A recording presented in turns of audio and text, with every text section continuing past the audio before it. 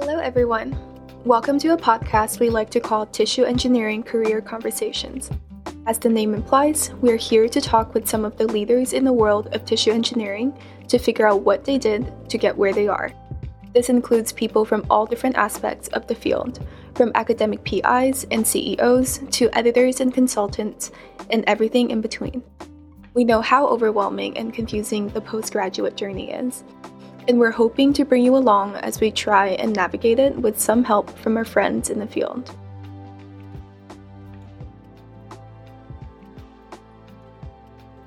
Hi everyone, welcome to this episode of Career Conversations. My name is Naveed Tavakol, and I'm here with Dr. Guillermo Ameer, professor at Northwestern University. Dr. Ameer is the Daniel Hale Williams Professor of Biomedical Engineering and Surgery in the Biomedical Engineering Department at the McCormick School of Engineering and Department of Surgery at Feinberg School of Medicine at Northwestern. He is the founding director of the Center for Advanced Regenerative Engineering. Dr. Ameer received his musculoskeletal disease. She joined the journal after completing her postdoctoral work at the Vascular Medicine Institute at the University of Pittsburgh. She received her PhD in biomedicine, molecular and cellular biology, and pathobiology with a concentration in cardiovascular biology from the Medical University of South Carolina, and her bachelor's in bioengineering from the University of Pittsburgh. Caitlin's research experience includes work with decellularized scaffolds, vascular tissue engineering, regenerative therapies for skeletal muscle injury, and treatments for pulmonary hypertension and pulmonary fibrosis. He's co-authored Welcome, 300 Dr. Chaika. peer-reviewed publications, conference abstracts, book chapters, and over 60 patents issued and pending in 9 countries. Several of his patents have been licensed to companies to develop medical products, and Dr. Ameer is also co-founder and scientific advisor of several medical device companies as well.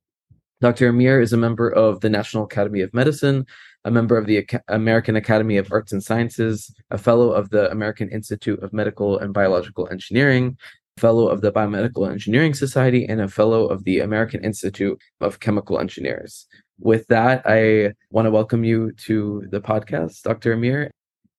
So I wanted to ask what, first attracted you to a career in STEM science. What got you really started in this area? Well, I always thought I had an inclination towards technology, typically in engineering. I did have some interest in medicine, although I sort of kind of knew in the back of my head I did not want to become a practicing physician or medical doctor. So I pursued the technology avenue. But then, taking into account that you could also apply engineering principles to medical problems. When you first started and you decided that you wanted to, pursue these interests, did you ever consider, what brought you to a PhD degree to go into, getting your PhD and then eventually also going into an academic career? Yeah, so I did work for companies during my undergraduate years, and that experience was very useful to identify aspects of industry that I liked and others that I did not like so much. And I did very well as an undergraduate in terms of academics. So I decided, why waste my GPA and let's consider advanced education or advanced degree in chemical engineering. So that was part of the motivation for that. So I did have some experience in industry that sort of said, I want to do a little bit more. And like I said, a lot of at least at the time, I thought I wanted to do something that would be applicable to help people with medical problems. Because of those experiences in undergrad, either working in industry or working at companies like that, did you know in graduate school that you wanted to, pursue, translational research in that area? Or what really, I guess, in your career now, you've been a co-founder of many companies. Was there something in graduate school that kind of helped push that along or get you, continuously interested in that translation? Well, I've always been a very applied type of person in general, very results oriented. Mm-hmm. So hard for me to stay too long in one particular area, one particular problem. So I would not be a good basic researcher probably, but and the lab I attended was, very, very diverse in terms of research projects and goals, objectives, The people were super diverse. I think there were people from many different countries as well. So I had a lot of different perspectives. And of course, people around you, different faculty that were also very important in mentoring and that guidance towards, making sure that what you do is important, right? So a lot of that is probably what I think shaped my interest in applied research. But in terms of translational research, it was, again, that idea that I could apply technology to help, solve medical problems. So that by nature is a translational quest. Yeah, I mean, those medical problems, I feel like I've done a lot of work with collaborations with, clinicians. And so how do you build your research program in a way that enables collaborations with clinicians, or also do they come to you and, come with a problem, and then on the engineering side, you find a quick solution to it? No, when you're starting out, nobody comes to you for anything. Yeah. Call people, you pick up the phone and you make phone calls. Back then, there was no social media, there was barely email.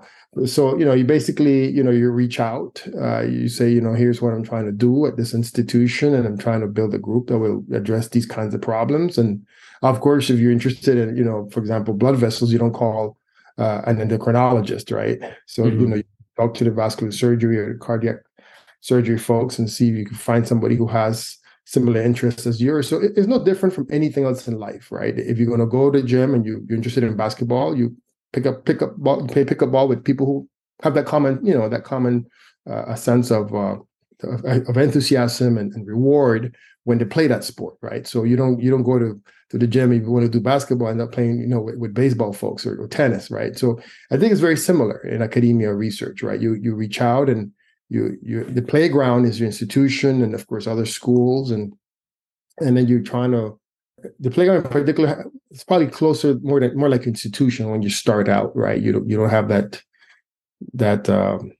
acclaim or that fame to reach out to other people necessarily, like, well, who are you? But so when you're starting out, you have to be very proactive and interact with the people who see these problems every day, or 2 times a week, or what have you.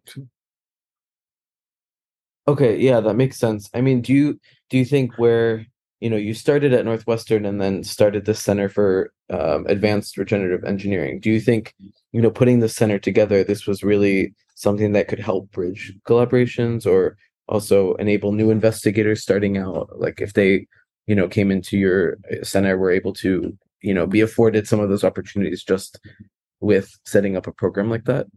Yes, that is correct. So the center, one of the goals of the center is to make it a lot easier for you to make those connections. When I arrived, there's nothing, right? Mm-hmm. There's literally nothing. So the center is it's a nexus to bring people together from different backgrounds, different areas that might be looking for, research or technologies or solutions that have to do with regenerative medicine or tissue engineering, mostly regenerative engineering.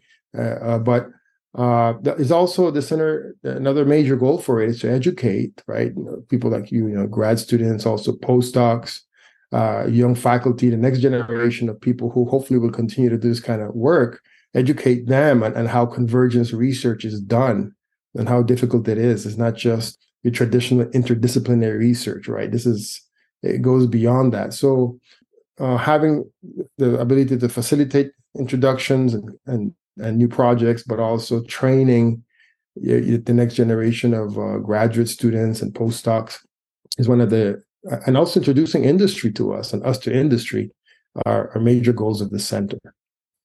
Would you say that when you're putting together academic collaborations on the purely research side, is there difficulty in balancing what is, something that's something that could be translated versus something that is more purely academic? Or how do you find a balance between, the entrepreneurship side of tissue engineering, regenerative engineering, as opposed to the academic side? I mean, our research is 1,000% academic, right? We develop products. We don't try to develop products in our lab. That's not what we do. We are, in fact, we're still an academic research lab. Mm-hmm. What we do, we find interesting problems that may have, potentially, commercial implications, right, in terms of product development and markets and that sort of thing. But that's not the major goal for what we do. We know how to do it very well, but that's not something that we set out to do as number one. Number one is to work on very interesting problems that need solutions, and that may be overlooked or being tried to be approached in a completely different way or the wrong way at times. So sometimes you can step in and do better. And we try to find problems that would impact people at the end of the day.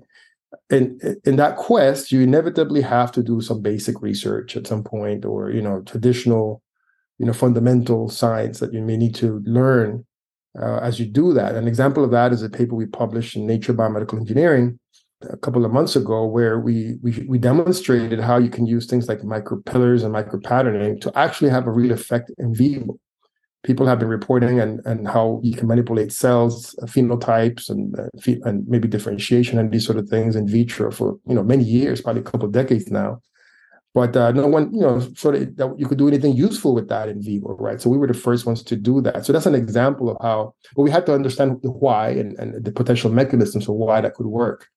And it happens that it plays a huge role in epigenetics. Epigenetics plays a huge role in how these micropillars and affecting nuclear shape can impact cell function, and as a result of that, bone regeneration in vivo. So that's just an example of how we do whatever we have to do to get to our end goal, which is typically, again, to provide better solutions that would help actually doctors, right, the surgeons, and then therefore help the patient. Definitely. Do you have you going back to some of your previous work and research that has been published for many years and then eventually spun out into companies from your work, can you give us an example of how you started from academic research problem to a solution that was eventually commercialized? Yeah, that's a very heavy loaded question that that probably could take a couple of days to go into details of how that works. But at the end of the day, we just pursued what we thought was a better way to make materials. Was a better way to design biomaterials that had a particular need at the time, for which there was no good solution. And that was elastomeric biodegradable polymers, and you stick with it. We had perseverance and dedication and drive, not only from my end but also from my team. The many students and postdocs that put a lot of work and PhD thesis and or master's thesis into those projects is what enabled that transfer. But at the end of the day, it's always about having a better solution or something that industry can also adopt. Because if you have a solution that's so complicated that only you and your lab can do it, it's not going to be scaled. That's not going to be manufacturable. So that's going to be a huge challenge. So at the center, we explore those problems, those concepts of what are the barriers to adoption, for example, right, to translation. And so to answer your question, it's a matter of identifying a differentiating a technology that may come out of your research, and it has to be, at the end of the day, superior in terms of benefits that it can provide for that particular application or applications, whatever those might be. You touched on just briefly, like the team and the students, that are helping, push the projects along, whether for their thesis or for other applications. How would you encourage like these students as a mentor? How would you encourage them to, pursue entrepreneurship just as equally, if not, I guess whatever path they want to choose, whether it's academic or entrepreneurial? Yeah, I mean, I don't encourage them to pursue entrepreneurship. Yeah. I encourage my students and my group to do their best. Mm-hmm. That's all I ask of all my group members. Just do the best that you can possibly do. Mm-hmm. Nothing below that. And people by I guess it's self-selection or something, but the people that work in my lab tend to be self-motivated, highly independent people. So I don't really try to, sway people into becoming one, type of career path, going through a particular career path or another. I just ask that, be interested. This is something that should be interesting to you enough so that you want to give it your best. And I think that works for the most part.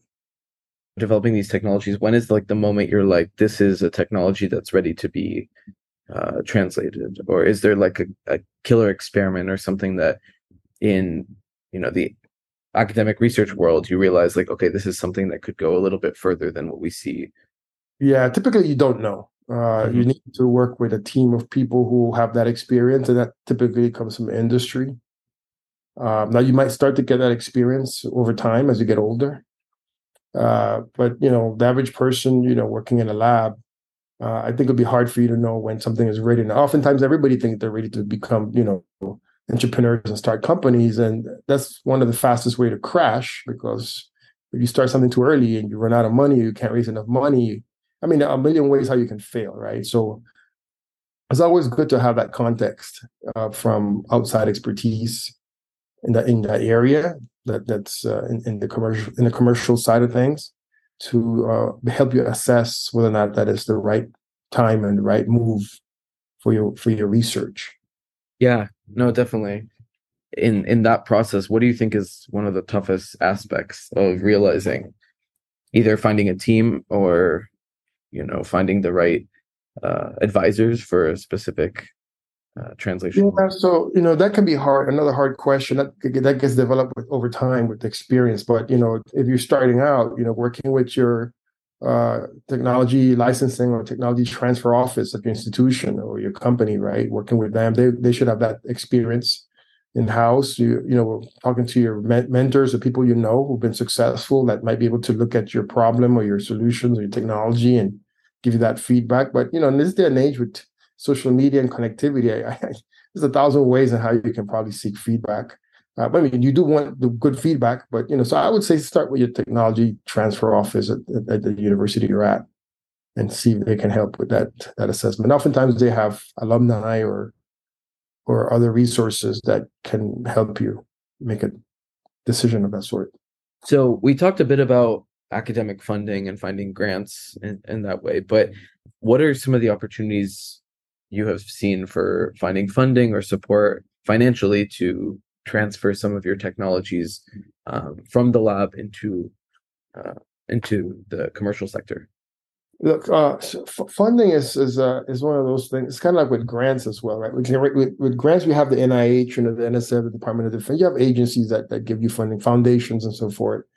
With entrepreneurship or industry, you have typically venture capitalists. People get together, put in their money, and they want a certain amount of return for the investment after X number of years. There's also angel investors, smaller funding amounts, but similar idea. They may not have as many requests in terms of ownership, or maybe a bit more flexible for you. But typically, you start with, again, I would use the Technology Transfer Licensing Office at your institution as a resource to identify who have been the traditional funders for ventures at the school. And that would be a good starting point. But a lot of times it's all about network. And I think I mentioned this earlier. It's about networking, getting out there. A lot of cities have organizations or programs that are designed for entrepreneurs and startup companies to try to, to try to develop the economy. So you should plug into those and go to those events and, introduce yourself and sound very excited about what you're trying to do, have very simple explanations for what you're trying to do. But a lot of it is trying to reach out to these contact places. And I think, again, the translational or the technology licensing office or transfer office is a good starting point, followed by your city's local organizations that are trying to do economic development. And there's always one in the bio space, right? Some type of iBio or biotechnology nonprofit group that gets people together at different events. Yeah, I feel like also it's definitely shifted in the cities around the US and probably also worldwide, what cities are really interested in investing in biotech innovation. And I think it's spread out from, the traditional hubs of the past. Yes, I think, people see it as an opportunity for development, right? And to bring industry to their city or their community. So as long as you make the right environment for them, they'll take a look at you. And if you have the right universities for talent development and IP generation, that sort of thing, should be able to make a compelling case for why they should come to your area. But at the same time, you don't have to only rely on your local resources, you should definitely look across the country, because if it's a great idea, they'll fly in and talk to you about it. Yeah, no, definitely. So going back to your work in the lab, what are the aspects of being a faculty that are really exciting to you, and what are the most challenging aspects? No, I still find, it's very exciting to, work with people. I think working with people and developing ideas and helping to troubleshoot, research is always very exciting. That there's never a dull moment. We have interesting times, whether or not it's trying to apply for grant, or whether or not it's trying to submit a manuscript or go through revisions, or there are many things in what we do as faculty that are very rewarding. And also teaching. I still enjoy conveying the importance of regenerative engineering to the next generation of grad students or postdocs, hopefully, and showing that it's possible to do fundamental work and applied research and also impact society, as we have, with the thousands of products that are now on the market that have been sold. So I think it's still very exciting to mostly interact with people in various ways. Yeah, definitely. I think the field has changed so much in the past, I don't know, 15, 20 years. That's the reason. That's the reason regenerative engineering exists. Right? It did not exist 10 years ago. There's all these fields that have these insane advances that you could only imagine when I was in graduate school, right? That these things were even possible. So that's correct. It's a lot going on. Yeah. Do you see changes in, how regenerative engineering as a field has evolved in a way that has become either more translational, these types of medical innovations going to patients sooner? Or do you think it's still kind of like this uphill battle to get something actually approved into the clinic, either for doctors, for the benefit of doctors to be able to do procedures easier, or actually benefiting patients? No, I think these are very exciting times. There are companies out there like Dimensions Inc. and the other ones, that Dimension is doing 3D printed by medical devices using really cool biomaterials. So this is the beginning. I mean, I think it's just going to get better. So it's not easy to get new things through the Food and Drug Administration. That is true. But now I think we're starting to see more and more success stories. Ali Karim Hussaini with his material for aneurysms and how to help prevent those or seal those. And so I think that there's going to be a completely new era for bioactive materials or regenerative biomaterials. That's very exciting, I think, for students or grad students who want to get into the field, because the days of using polylactic acid or polycaprolactone or the more common polyester that we had to use for years, because that's what we had available as a biodegradable, in form of a biodegradable medical device. Those days should be coming to an end, I hope. And we hope to publish a review article that touches on that, so it will give people some more guidance and some insight, at least in my perspective, as to how that really is going to change. No, I think, things have shifted so much, but I guess also in your own lab, you probably see shifts in either what you're excited about or what your students are excited about, what, new ideas people bring. Would you say that, what is one of the toughest aspects of being a PI? Yeah, one of the difficult things that you can run into is how to manage people. Like I said, one of the rewarding parts is interacting with people, but one of the challenging aspects is also interacting with people. There are a lot of dynamics among different personalities or different situations that might arise, and you have to manage those, hopefully in a good way that things resolve. But that can be very tricky. Also, you have to raise your own money, right? This job is sort of like a business where nobody gives me anything to do the work that I have in my head, right? I got to convince people that these ideas are valid and that they're worth pursuing and that they're worth millions and millions of dollars. So that can be a bit daunting, but it's just part of work. And what's your day-to-day routine for an academic perspective, like a PI that has all these responsibilities, but also some involvement in companies and being an advisor to some of these companies? How does that shape your day-to-day life? And Has that evolved over your career? I mean, every day is different. There's no way to say, how my day-to-day life goes, because everything is different. You have different deadlines, different projects. We have at least, 7, 8 projects that are very different, that go on at any given time. So you have to constantly switch your attention to different topics. And you still have to, service to the profession. I still have to, review papers. I'm the deputy editor for Science Advances, so I still have to decide on papers and who gets in and who gets out. So, there's no regular day for me, unfortunately. I got to set aside time to do all these different things in addition to your own life and your own personal life. So it's just, let's put it this way, it's very active. Very, very, there's not too many dull moments there. Do you have a way to, ensure that you have a good work-life balance outside of academic? Yeah, I don't work outside of it. Yeah. I feel like, setting a day or a time that you don't work is the best way to do it. Yeah. As we're closing out, you touched on this before, but what is the thing you're most excited about in the field of biomedical engineering? What is like the innovation that's, it maybe not necessarily something that you're working on, but some area that you find super fascinating right now?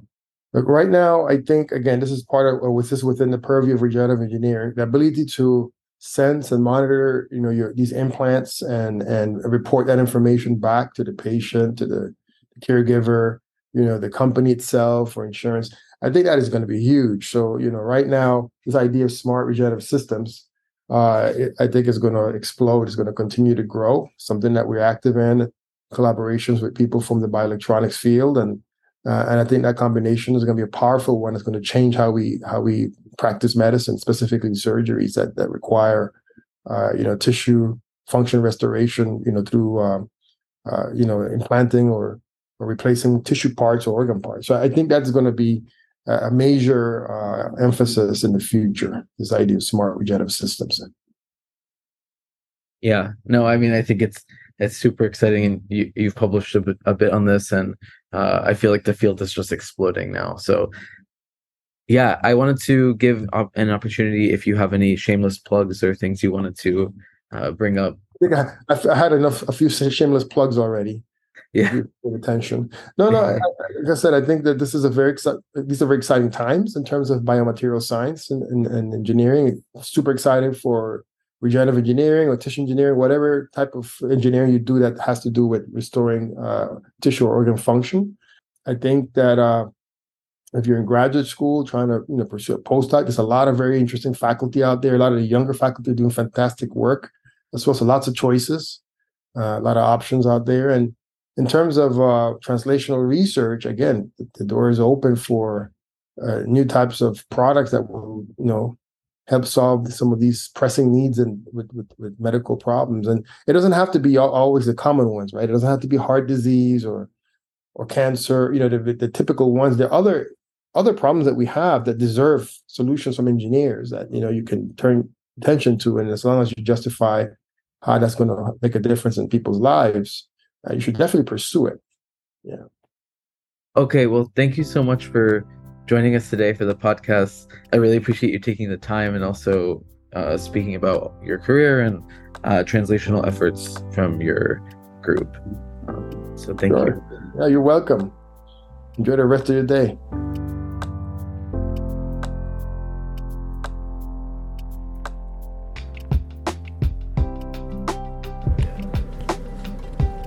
This podcast is funded by support from the National Institute of Biomedical Imaging and Bioengineering at the NIH grant number P41EB027062, given in partnership to Columbia and Tufts Universities.